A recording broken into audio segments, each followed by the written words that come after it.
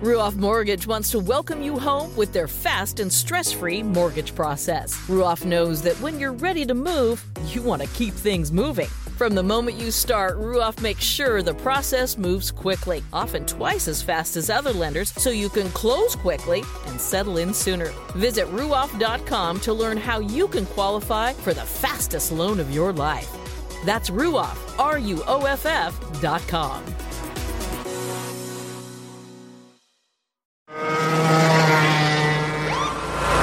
Sir, are you aware you were going 40 miles an hour? This is a residential area. Sure, but I'm on my lawnmower? Wait, am I getting a ticket? No, I've just never seen anyone top 9 miles an hour on one of those bad boys. And mow their entire lawn in 30 seconds? What got into you? Well, I did fuel up at Sunoco this morning. At Sunoco, we know how to fuel peak performance. We've been doing it for American racing for over 50 years. Fuel your best. The following is a production of the Motor Racing Network, the voice of NASCAR. The Motor Racing Network presents NASCAR Live. Kyle Busch's black and red Chevrolet Silverado one more time through turn number 1. He's off turn 2 to the back straightaway. Virtually untouched this final run. KFB doing KFB things now in a Chevrolet in the NASCAR Craftsman Truck Series to the bottom side of turn 3 and 4 for the final time. He started at the front of the field. He will finish at the front of the field. Welcome home to Las Vegas. Kyle Busch has won the Victoria's Voice Foundation 200 for the NASCAR Craftsman Truck Series. No, it's awesome. Just a great day for KBM, everybody at Rowdy Manufacturing, Rowdy Energy. Appreciate Billy Ballou, but Star East Transport, for their first race being with us at KBM, a brand new sponsor to NASCAR. This is just a great opportunity for us to get them the victory lane, and they're here tonight celebrating with us. This is awesome. NASCAR Live is brought to you by Toyota. For the latest Toyota racing information, visit toyotaracing.com. From the MRN Studios in Concord, North Carolina, here is your host, Mike Bagley.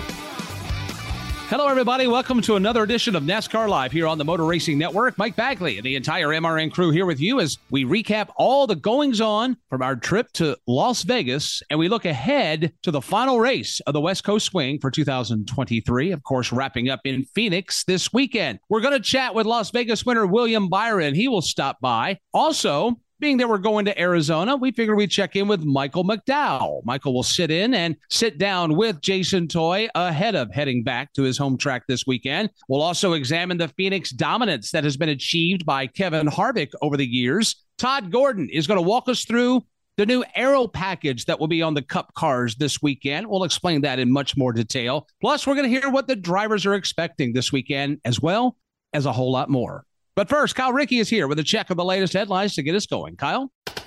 Mike, in case you missed it, Chase Elliott will be out of the race car for an extended period of time due to a snowboarding accident last week in Colorado.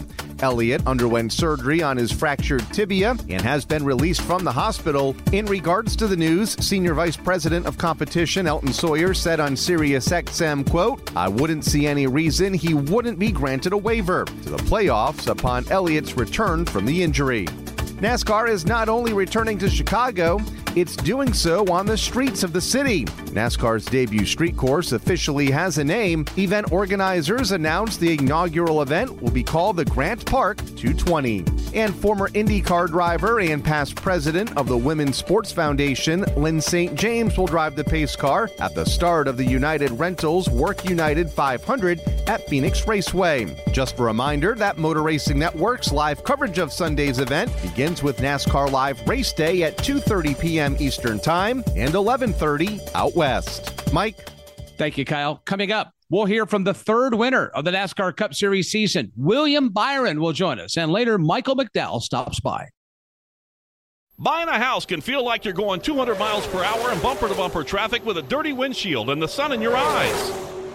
Ruoff Mortgage has the technology, expert staff, and resources to simplify the process while speeding up the time it takes to get clear to close. So while getting a loan can seem intimidating, Ruoff Mortgage will have you opening the door to your new home fast and stress-free. Visit ruoff.com to learn more. That's ruoff.com. This is NASCAR Live. Now, back to Mike Bagley. Welcome back to NASCAR Live. Sunday was another banner day for Hendrick Motorsports. The team finished 1-2-3 at the Las Vegas Motor Speedway. The driver carrying the checkered flag, though, in the end was William Byron. Our Kim Kuhn had the chance to sit down with Willie B, fresh off his first win of 2023. All right, William, you took home the victory in Las Vegas. What were you thinking when the final caution came out, and then what was going through your mind on the overtime restart?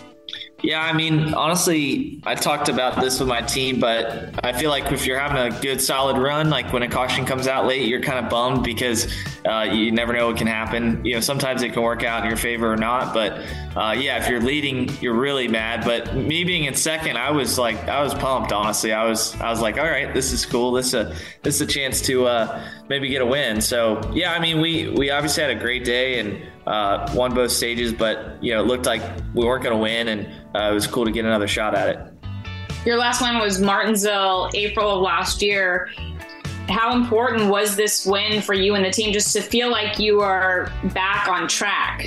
Yeah, for sure. I mean, it's kind of a long winless streak, honestly. And, you know, since I've been winning cup races and got that first win, every win is kind of, been a little bit shorter time frame, I guess, than what I had with this last stretch. So it was just nice to get back to victory lane. I mean, you always kind of doubts creep in naturally as a team when you don't win. And I think that this weekend was a big statement, for us individually, just to know that we could go out there and have a race like that. Is there any fear? Because you won early last year too, and then, we'll call it a valley during the summer, and then you guys were back to being consistent during the playoffs, especially at the end of the season, even though you went winless. Is there a little bit of a fear that could happen again, winning so early in the season? Yeah, for sure. I mean, I think that's kind of what we worked on in the offseason, was just trying to make sure that wouldn't happen again. So, I think, honestly, we've kind of built our team around, catering to our weaknesses. So I would say we're a little bit surprised that we won, just based on the different approach we took to the beginning of the year. This year, we kind of went into it just trying to ease into it, have a solid few races. I mean, the first two races were a disaster just in terms of results, but they were good in the speed category. So like being in the 500 late, having a shot to win. So I mean, I think it's just, there's ups and downs that you sometimes can't control, but we definitely want to try to control the trajectory of the year and not have a summer slump. Chevrolet is now 3 for 3 in points races for 2023, and 3 different drivers from 3 different teams. Do you think Chevy has found something, or is this just, I don't want to say a fluke, but just kind of random that it's been 3 different Chevrolets and 3 different drivers and 3 different teams? Yeah, I mean, I'd say the 500, honestly, we weren't the best cars, the Chevys, so we got really fortunate there with Ricky winning. I thought the Fords were probably the best at drafting. And then, last week, I mean, Kyle was really, really good. And then this week we were really good. So I do think, we're starting to kind of show our strength as a manufacturer, but it all changes every week. So we just got to keep up with it. I mean, I think the drafting tracks, honestly, that's been my strength in the past, but I'm probably most nervous going to some of these drafting tracks, and just got to keep working on our package for those places. The oversized hat in Victory Lane. I know you said you got the idea from the NFL. I loved it. It was very fun, a little addition to Victory Lane.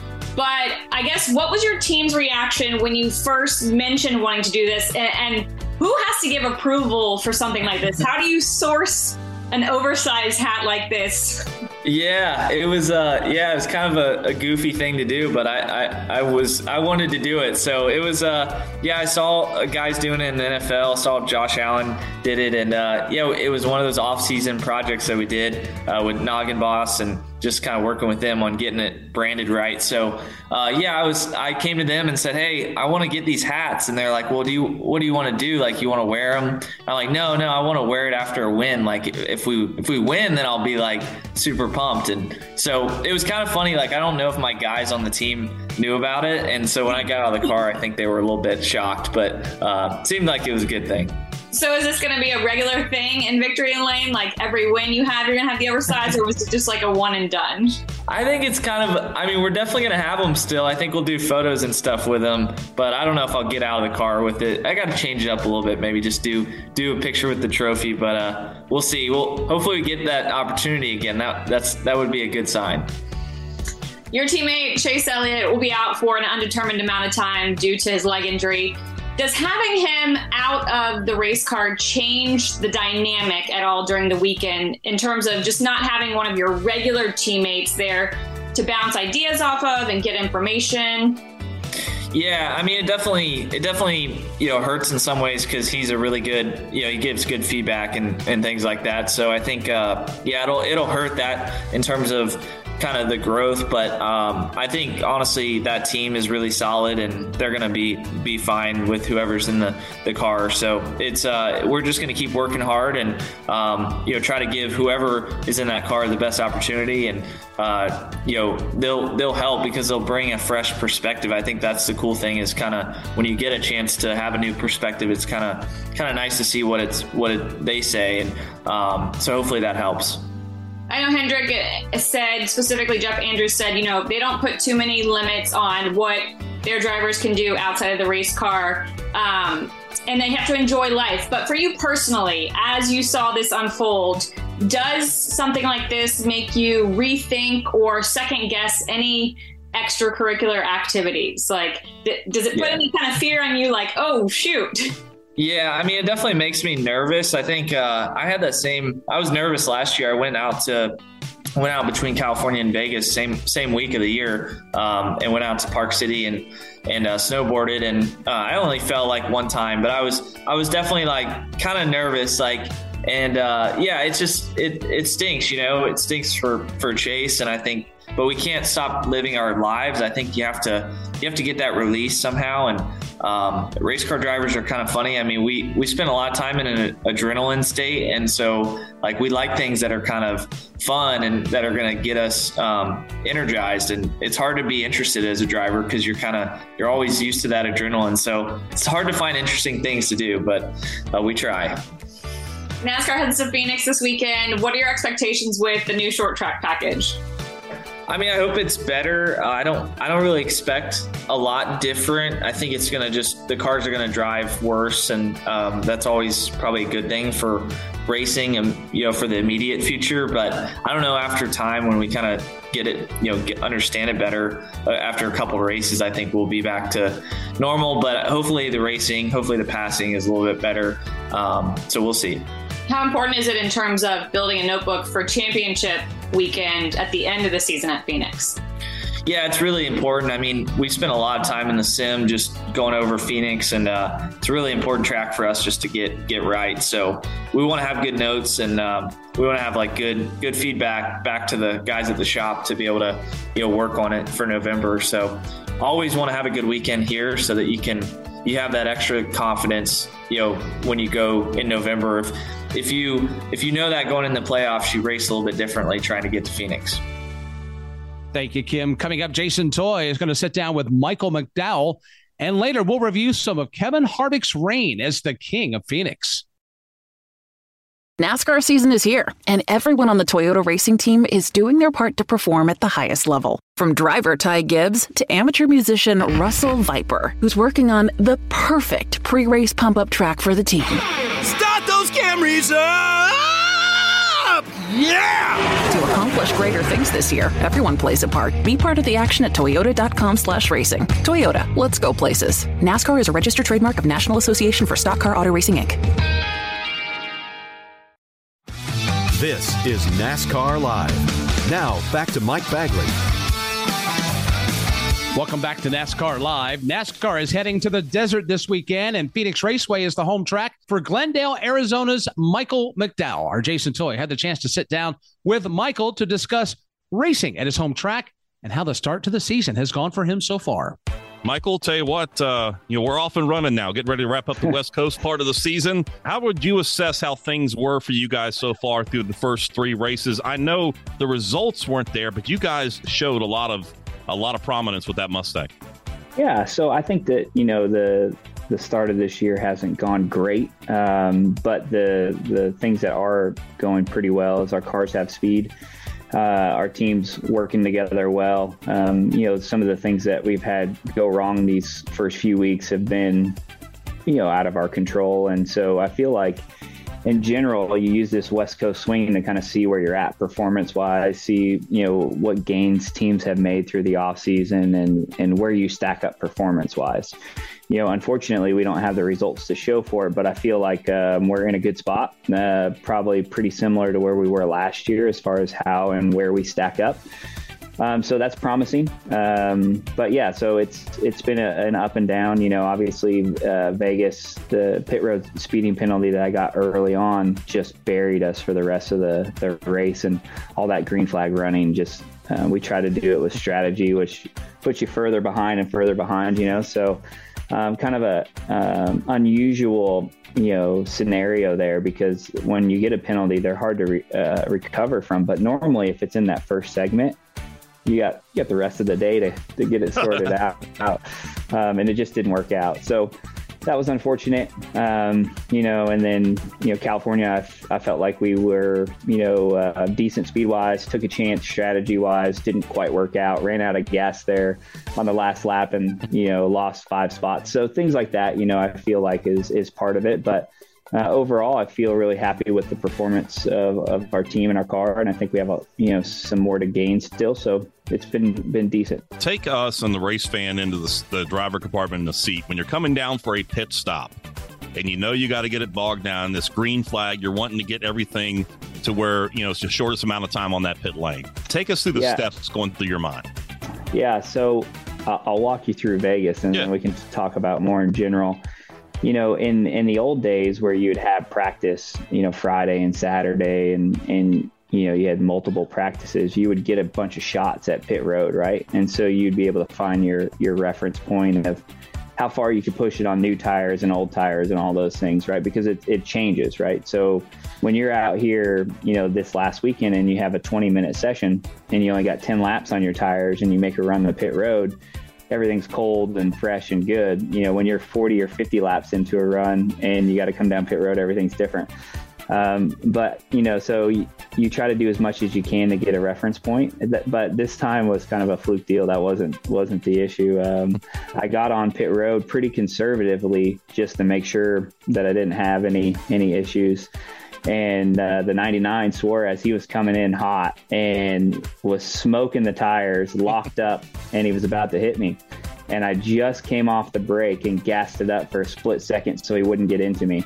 And that one little segment there is where I sped, getting on the pit road. And mostly because I was watching that rearview mirror camera and I see him coming and I'm like, oh, I'm going to get wiped out here. And just didn't do a good job of knocking off enough speed. So kind of an unfortunate, event of circumstances there. Most of the time when I get speeding penalties is because I was pushing it too hard or just trying to get a little bit too much. But in general, to talk about what you asked is, you could lose a second or two getting on the pit road, depending on how well you do it. And so you want to push hard, but you don't want to push too hard, right? And so it's definitely a balance on how you do that. And yeah, looking back at the series of events, I should have pushed harder so that he wasn't that close to me. So being conservative is what cost me, which is not normally how those pit road penalties go, but you'll have that. And but yeah, there's a lot of time to be gain or loss getting on pit road, getting off of pit road, and then obviously in the pit box, But from a driver's standpoint, you're trying to get as much as you can. And you're also trying to watch out for everybody else around you and trying to do all of that within 35, 40 seconds that you go from entering to exiting pit road.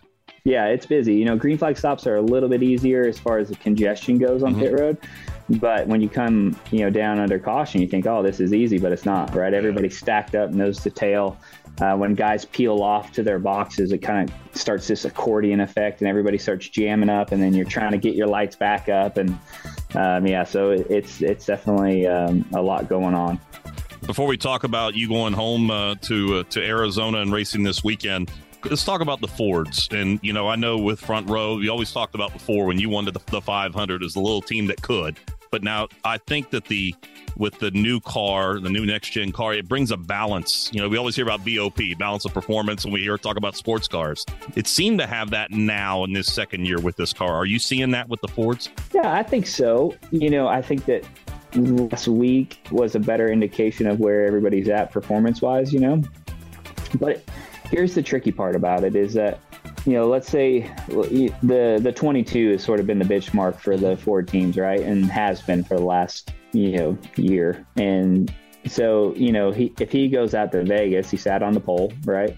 Mm-hmm. Sits on the pole, leads every lap, wins the race, then you go, okay, Fords are good and we're in good shape and everything's fine, right? But if he misses his balance a little bit and runs 10th and the Chevys went 1, 2, 3, you leave there thinking, okay, where are we at? I think we're in a good spot. I think the Fords are in a good spot. I think that, seeing the performance these first, few races, I don't think anything's really changed. Even though you kind of saw that Hendrick dominance at Vegas, I think they were really fast there last year and they got a good package and hit their targets that they're looking for. But I don't feel like anybody's at a severe disadvantage at any point of it. But through the years, that's kind of ebbed and flowed, there's been times where one manufacturer is stronger than the other. But I feel like right now everything is pretty balanced. Michael McDowell is here with us as we get ready to head to Phoenix, the final race of the 3 races on the West Coast, and we go to Phoenix and go back to your home track of Arizona. I know it's always special. I know you're wanting a little bit more performance-wise at the track, so what do you anticipate here this weekend? Yeah, it is fun. It's fun to go back home and see friends and family. Unfortunately, we've just been really bad there, and last year with this next-gen car, there were so many places where we made big jumps, our 1.5-mile program and road course program. But the short tracks, Phoenix and Richmond and New Hampshire, we just were really bad at. And so we are hopeful that with this new downforce package and this 50-minute practice that we have on Friday, that we can run through some things and make some bigger swings, from a setup standpoint to try to hit on something. Because you always want to run good, right? Mm-hmm. But in particular, you want to run good in front of your hometown and friends and family. So the last few years have been a bit of a struggle, but we're hoping to turn that around, and it's a good weekend to try to do it. How big of a Michael McDowell cheering section do you bring out for this race when you go back to Phoenix twice a year? Yeah, quite a bit. It's pretty awesome. I was doing an interview earlier today, and they were talking about, coming back home after the Daytona 500. And one of the things that really stands out to me was driver introductions. Just the applause and the noise that I got for the driver introductions after winning the 500 in Phoenix I felt like Dale Jr. I mean, it was so loud and it was so awesome. But it was really special, it was a cool moment. And so it's good. It's a great racetrack, and we got a lot of, incredible fans. I mean, you see it, you go around there and you look at the campgrounds and you're like, holy, where do all these people come from? But yeah, so looking forward to a fun weekend. Looking ahead down the road here, I know you're a big road course guy. What are your thoughts on going to the street course in Chicago? How do you think this will play out?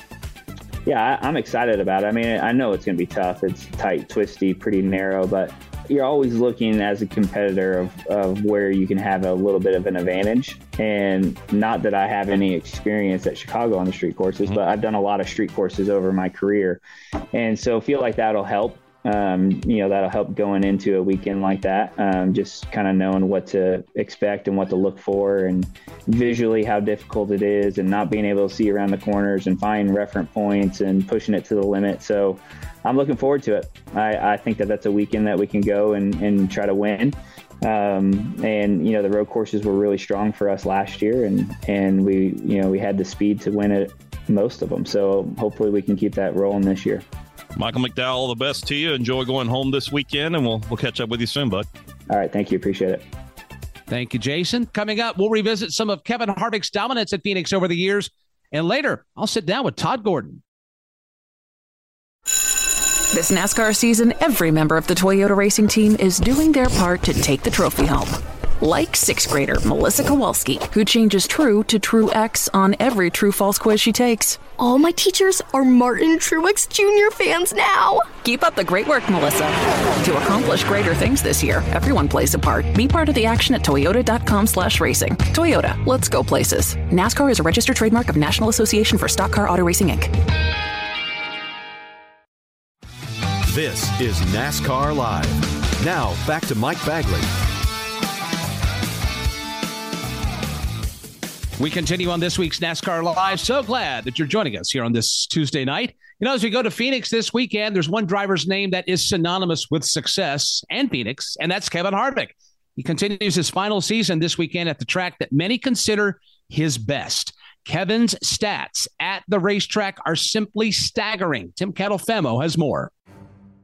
Dale Earnhardt at Talladega, Jimmy Johnson at Dover, Rusty Wallace or Darrell Waltrip at Bristol. Over time, some drivers can become synonymous with certain racetracks due to the level of dominance they achieve. A classic example of this is Kevin Harvick and Phoenix Raceway. In the course of Harvick's 20-plus year career, he has made the Valley of the Sun his own personal playground. The start of Harvick's success at Phoenix Raceway goes all the way back 21 years ago to 2002. On this day, the California driver scored not only his first win at the mile track, but also secured another first. It's Kevin Harvick in the top spot. Ted Musgrave into second. They come into turn 3, nose to tail. Musgrave takes his last shot. Slight contact is made, but Harvick maintains the lead. Coming up off turn number 4, Musgrave looks to the inside, tries to pull, even gets a fender up there by inches. It is Kevin Harvick scoring the win. Musgrave finishes second. Crawford is third. Fourth, Travis Kvapil. And coming in fifth, Terry Cook. Finally, Kevin Harvick wins in the NASCAR Craftsman Truck Series. The first few years of Harvick's Cup Series career actually featured mixed results when it came to Phoenix Raceway, but he turned things around in a big way in 2006 when he swept the races there, driving for Richard Childress Racing. He can coast from here, rolling off turn 4. Kevin Harvick goes to the win in the Subway Fresh 500 after winning here last night. He makes the double here at Phoenix International Raceway. Kevin Harvick conquered Phoenix in the spring. He's going to do it here today as well, winning the Checker Auto Parts 500. In the same year, Harvick also added an Xfinity Series win at the racetrack, crossing off the goal of winning at the circuit in all 3 series. In 2013, it had been announced Kevin would be leaving Richard Childress Racing for Stewart-Haas Racing at the end of the season. Many thought it would create a lame duck situation and impact the number 29 team's performance.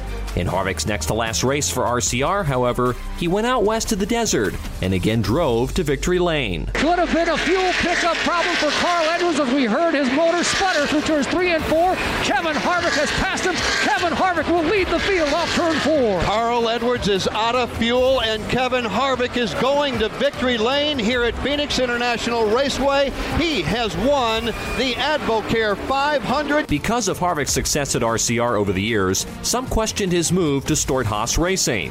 If it isn't broke, don't fix it, right? Well, all those questions went away when Kevin Harvick won in just his second race at SHR. And where else? You guessed it, Phoenix. Harvick off turn number 4. Everybody said he would be the man. He definitely is the man. They've been chasing him all day. Harvick, man number 2 in the chase for 2014 as he wins at Phoenix. Victory lane at Phoenix International Raceway one more time. Well, I gotta thank everybody on this Jimmy John Chevrolet for all the work and the effort, and really everybody at Stewart-Haas. To add an extra team, bring in a bunch of new guys, new driver. Rodney Childers has just done a phenomenal job putting the team together, and these guys all want to win. That's why they came here, and that's why I came here too. So I just got to thank Gene and Tony and Eddie Jarvis. 2012, I told him, it'd be fun to have Tony and I on the same team, and here we are in victory lane. Harvick's first season at Stewart-Haas Racing also coincided with the first year of NASCAR's knockout playoff format, along with the Championship 4 race. In 2014, the penultimate race of the season took place in the Valley of the Sun, and Harvick entered the weekend in a must-win situation. In one of the most clutch moments of his career, Harvick scored his 6th win in the Arizona desert. Here comes the most dominant car in the field this afternoon. He will win for the 6th time. His biggest win ever comes this afternoon at the Phoenix International Raceway. Kevin Harvick has scored the win. Harvick backed up his win by collecting his first and only Cup Series championship the next week at Homestead Miami Speedway. When the series returned to Phoenix the next spring, Harvick was yet again the man to beat and scored a historic fourth straight win at the 1 Mile Oval. The most recent time the number 4 was in victory lane at Phoenix was in 2018, when he joined the short list of drivers to have 9 wins at one racetrack. Up the back straightaway for the final time for Kevin Harvick. Still 8 car lengths in hand, right to the bottom of the racetrack. Lap traffic ahead won't be a factor off turn 4. A simply remarkable performance yet again for Kevin Harvick. Off 4, final time across the stripe. The checkered flag is out, and Kevin Harvick is a winner for the 9th time here at ISM Raceway in Phoenix. It is hard to believe it's been 5 years since the last time the Master of Phoenix has won there. But it doesn't mean the number 4 team hasn't continued to run well in the Arizona desert. In fact, since Harvick has been with Stewart-Haas Racing, he has finished in the top 10 every time at Phoenix. Harvick's top 10 run stretches all the way back to his win there in 2013 with RCR, meaning Kevin Harvick has now gone 19 races without a finish outside of the top 10 at the 1 Mile Oval. If Harvick were to score his 20th straight top 10 this weekend, the streak will now be heading into year number 10. So the question is, can Kevin Harvick turn back the clock and have a storybook ending to his amazing run at a track which is considered to be his best? He's got 2 more shots to prove he's still the king at Top Rattlesnake Hill at Phoenix Raceway. There is no question that Kevin Harvick is the king of Phoenix. Can he get some more gems in that crown this weekend? We'll all find out together. Coming up, Todd Gordon will join us to discuss the latest changes to the Cup Series aero package at Phoenix this weekend. And later, we'll hear from the driver's perspective about what they're expecting this weekend.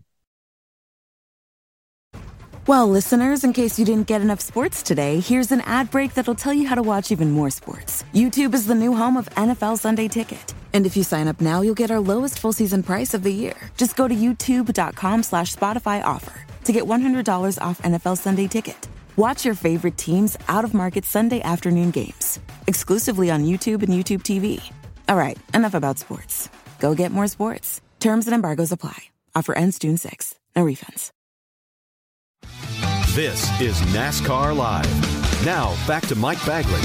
Welcome back to NASCAR Live. We're off to the Phoenix Raceway this weekend in Arizona. Race 1 of 2 this year in 2023 for the NASCAR Cup Series. It's going to be a little different this time through, though. New short track package, new road course package was implemented by NASCAR. And to help connect the dots on that and explain the importance of this change is Todd Gordon, who joins us. Todd, welcome back to NASCAR Live. How we doing? Doing great. Looking forward to the weekend we've got coming up here at Phoenix. I love going out to Phoenix. I love the racing that it creates, but the racing could be a little different in the off season. NASCAR said that it's going to adjust the aerodynamic packages for cars on tracks 1.058 miles or less and road courses. So Phoenix falls into this. For the fan that may not know, that may have missed the news, what will be different about this aero package when we come to Phoenix this weekend? So a couple caveats. I'll hit it. Dover and Bristol are excluded from this because of the high-speed nature they go through the corners. But at all these kind of flat, short tracks, there's about a 30% reduction in downforce. And what they've done is up in a lot of the downforce in these cars is the underbody now with a new next-gen car. They've taken, they call them the engine strakes. There's kind of fences on the front around the front tires that keeps the wash from the tires from affecting the downforce, the downstream air. And there's 5 vertical fences in the diffuser. They call them strakes, and they've removed 3 of those. And then the biggest thing that most anybody that looks at these cars is going to see is the spoiler got reduced from 4 inches in height to 2 inches in height. It's basically only just a smidge taller than the carbon base that it bolts on with. And the drivers asked for this. I was actually at the test that they did in Phoenix back in late January as kind of an observer for this. But, the drivers wanted to put it back in their hands. By taking the spoiler off, they've reduced drag immensely on this car. And I was talking to the aero guys at NASCAR, and, at 200 miles an hour, the amount of drag they've taken off is like 50 horsepower. So the throttle response, the reaction, the acceleration of these cars is going to be noticeably different to the drivers, but they're going to be noticeably harder to drive. It's I think a good thing for racing, and it'd be exciting for this weekend. So the engine strakes are gone. The diffuser has been addressed. The blade has been reduced. Boiling this down, how should this affect what we'll be describing Sunday on MRN? Yeah, I think the best thing that I can go back to and kind of, give a vision of it is when we went to the low downforce package the first time. When we went to it, the racetracks got a lot wider because the cars are slipping and sliding around. They aren't easy to drive. They're hard to drive. You're going to make mistakes. You're going to slide around. You're not going to be stuck to the racetrack anymore. So I think you're going to see the second and third grooves come in at times. We had that resin applied a couple of years back. How that plays through both ends. You're going to see the racetracks get wider. I think you're going to see more comers and goers because, figuring out how to manage your tires and get yourself hooked up for with less downforce is going to be a challenge. And we're going to see guys miss it and come forward with it. Now, one thing that's going to complicate this, depending on who you are in that Cup garage, you may be in playoff territory. You may be in championship 4 territory when you come back in November for the season ending race, which this aero package will be in play then too. How much of that is a wild card, and how much will some of these crew chiefs be on a heightened state of alert this weekend, paying attention to the minutest detail for whatever it may do to those race cars when they come back, if they have a chance to run for a championship? Yeah, this is a weekend that they're really going to focus on and make sure the notes are diligent. That 50-minute practice, unlike most of the events we get to, the guys get to hit the racetrack before they go through inspection for the race. So they've got more opportunities to change things. They can change springs. They can change sway bars. There's more that they can change in a 50-minute practice than what they're allowed in the kind of impound practice we see before qualifying. So I think a lot of work will be set into, coming up with a good practice plan, a lot of detailed notes out of what you've got here, because this not only is this weekend, it's the start of what will be our short track, our flat short track package, and even the road course package. So you're going to try to learn what you can out of it. But as you talked about, this is the grand finale. This is the race that decides the champion. And everybody in the garage right now has to take the mentality that I'm going to be one of those 4 cars racing for this at the end of the year.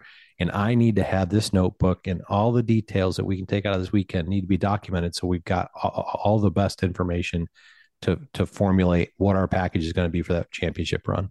If memory serves, this will be the first of 13 tracks or 13 races where this will be in play. Just in general, Todd, 500 kilometers, 312 miles.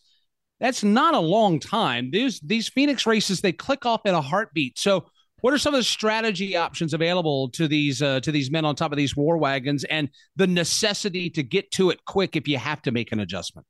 Yeah, with it being a 500 kilometer race, that kind of shortens up your opportunities for pitting within stages. So, you've got to take advantage of every shot you got at it, and we'll see where it goes with the fall off with less downforce. Phoenix hasn't typically been a big fall off racetrack, so you can kind of run long or run short. It's not a big advantage one way or the other. But with less downforce, maybe that comes back into play a little bit more. It's going to be an exciting weekend, and we're all just going to have to ride along and see what happens, because as these cars become harder to drive, cautions may become more prevalent. And at that point, your strategy calls you're kind of hedging your pitting strategy around when a caution comes. So it'd be fun to watch how these guys react to this and how the race goes on with this new package. And of course, we're dealing with a bunch of individuals in that Cup garage that can adjust to things, and they will need to this weekend to be successful out at Phoenix Raceway. Appreciate the time as always, my friend. Love the insight. We'll catch up soon. Sounds good. That's Todd Gordon giving us the lay of the land, as it were, as it pertains to the new aero package that will be in play at Phoenix. Races forward, including the championship race that will decide who will be the 2023 NASCAR Cup Series champion. Coming up, we've already gotten the crew chief perspective. We'll get the driver's perspective as we continue through this week's NASCAR Live. NASCAR Coast to Coast is a show dedicated to spotlighting the short track community across the country. Offering a new show every Thursday on the Motor Racing Network's YouTube channel, this show has it covered. Hosted by Chris Wilner and myself, Kyle Rickey, NASCAR Coast to Coast offers insightful interviews and fun deep dives into the what, when, why, and hows of grassroots racing in America. This show serves the heart of racing from coast to coast. This is NASCAR Live. Now, back to Mike Bagley. Welcome back to NASCAR Live. This weekend marks the final leg of the 2023 West Coast Swing for the NASCAR Cup Series. What are Kyle Busch, Tyler Reddick, and others expecting in Phoenix this weekend? Here's Kyle Rickey. Race 4 of the NASCAR Cup Series season is on tap this weekend. The best drivers in the sport head to the same track that will close the season on Championship Weekend, Phoenix Raceway. Through 3 races this year, a pattern has emerged: the strength of the Chevrolet camp. After Ricky Stenhouse Jr. won at Daytona and Kyle Busch at Fontana, William Byron highlighted a 1-2-3 finish for Hendrick Motorsports this past weekend at Las Vegas. For the second straight year, Byron has a win that will likely secure a playoff berth early in the season. But the North Carolina driver says he has a goal of continuing to prove his team's strength and avoid the slumps that they encountered in 2022. Yeah, I mean, it's just good for our team because we can keep building on in the future. You know, I think it shows that it's kind of a measuring stick of where we are. It felt like going into this weekend that we were there, but we haven't shown that, result-wise. So needed to show that with a result to kind of get that satisfaction as a team. So I think it's just hopefully more of the same. I mean, we don't want to have any slumps this year. We want to just dig all the way to the end of the year. So it's a grind, but we're going to, fight hard all year and try to keep this performance up. This weekend at Phoenix, teams will get more track time than usual.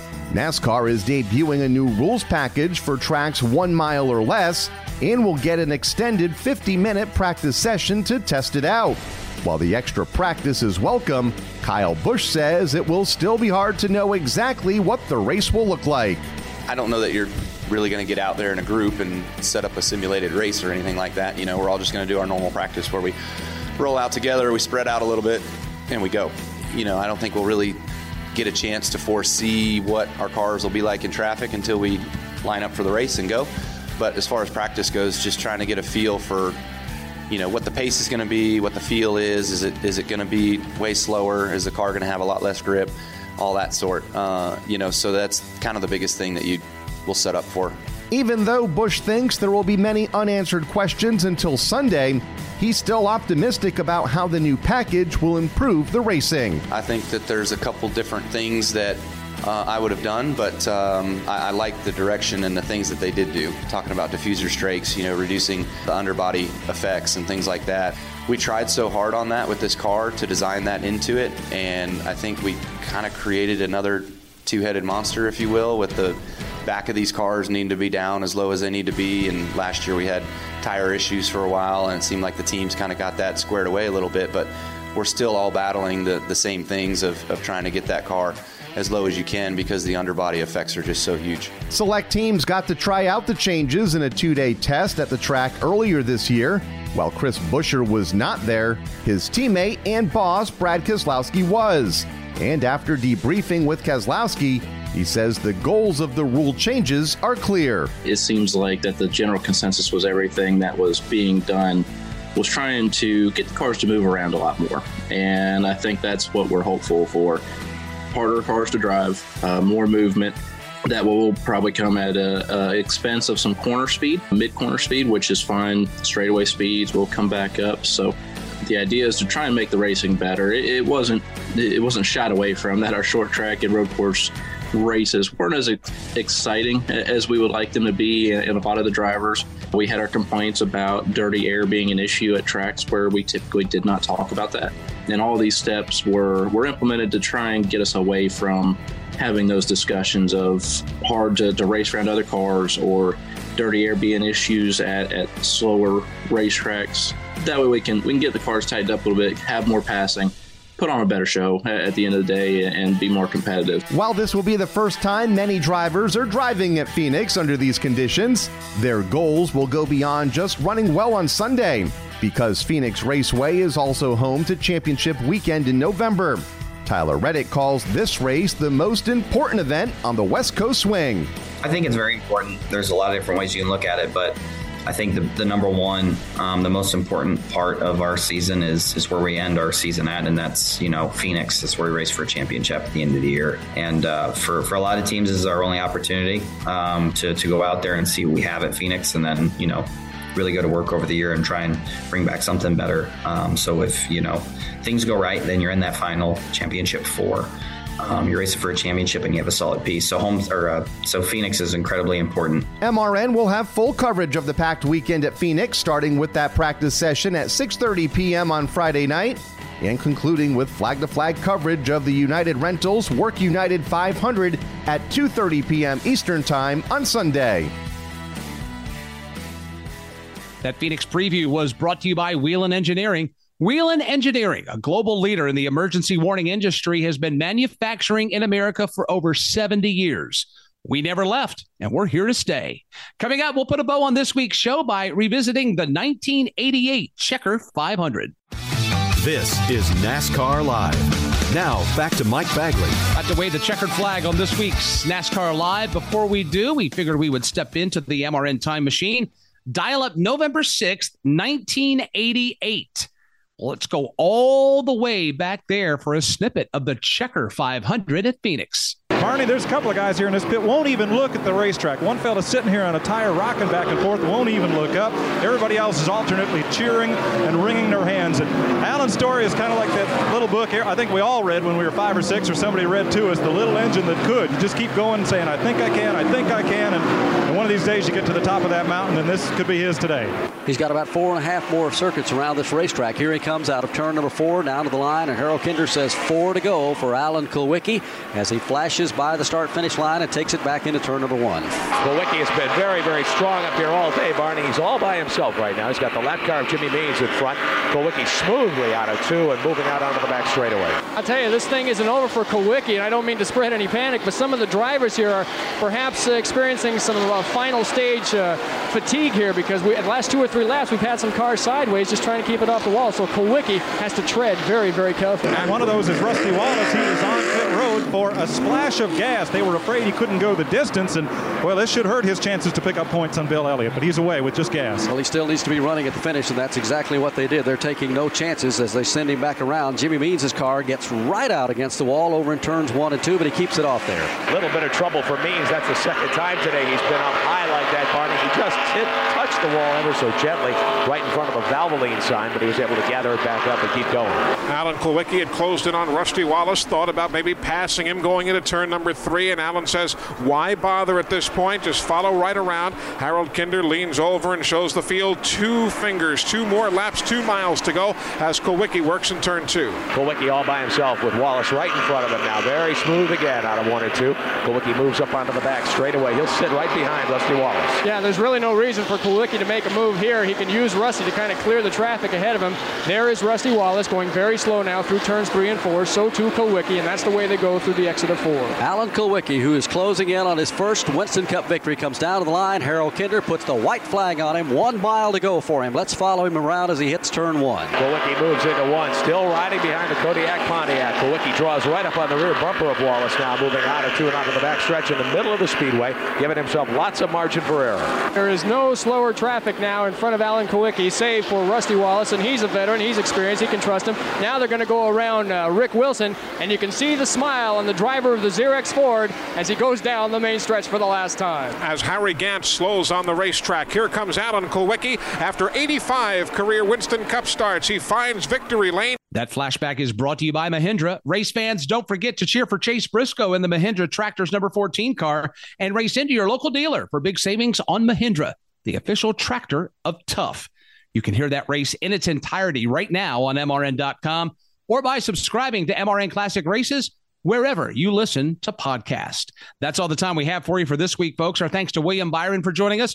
Also, our thanks to Michael McDowell and Todd Gordon for stopping by. For the rest of the MRN crew, I'm Mike Bagley. Thank you for joining us as well. Be sure to check us out on NASCAR Live Wide Open on Thursday. And, of course, NASCAR Live Race Day from Phoenix on Sunday. Until then, so long, everybody. NASCAR Live is a production of the Motor Racing Network with studios in Concord, North Carolina, and was brought to you by Toyota. For the latest Toyota racing information, visit toyotaracing.com. Today's broadcast was produced by Trey Downing, Pat Jaggers, and Julian Council. The executive producer for MRN is Ryan Horn. Remember to visit MRN.com for all of the latest news and information. NASCAR Live is produced under an exclusive license with NASCAR. Any use of the accounts and descriptions contained in this broadcast must be with the express written permission of NASCAR and the Motor Racing Network. NASCAR Coast to Coast is a show dedicated to spotlighting the short track community across the country. Offering a new show every Thursday on the Motor Racing Network's YouTube channel, this show has it covered. Hosted by Chris Wilner and myself, Kyle Rickey, NASCAR Coast to Coast offers insightful interviews and fun deep dives into the what, when, why, and hows of grassroots racing in America. This show serves the heart of racing from coast to coast.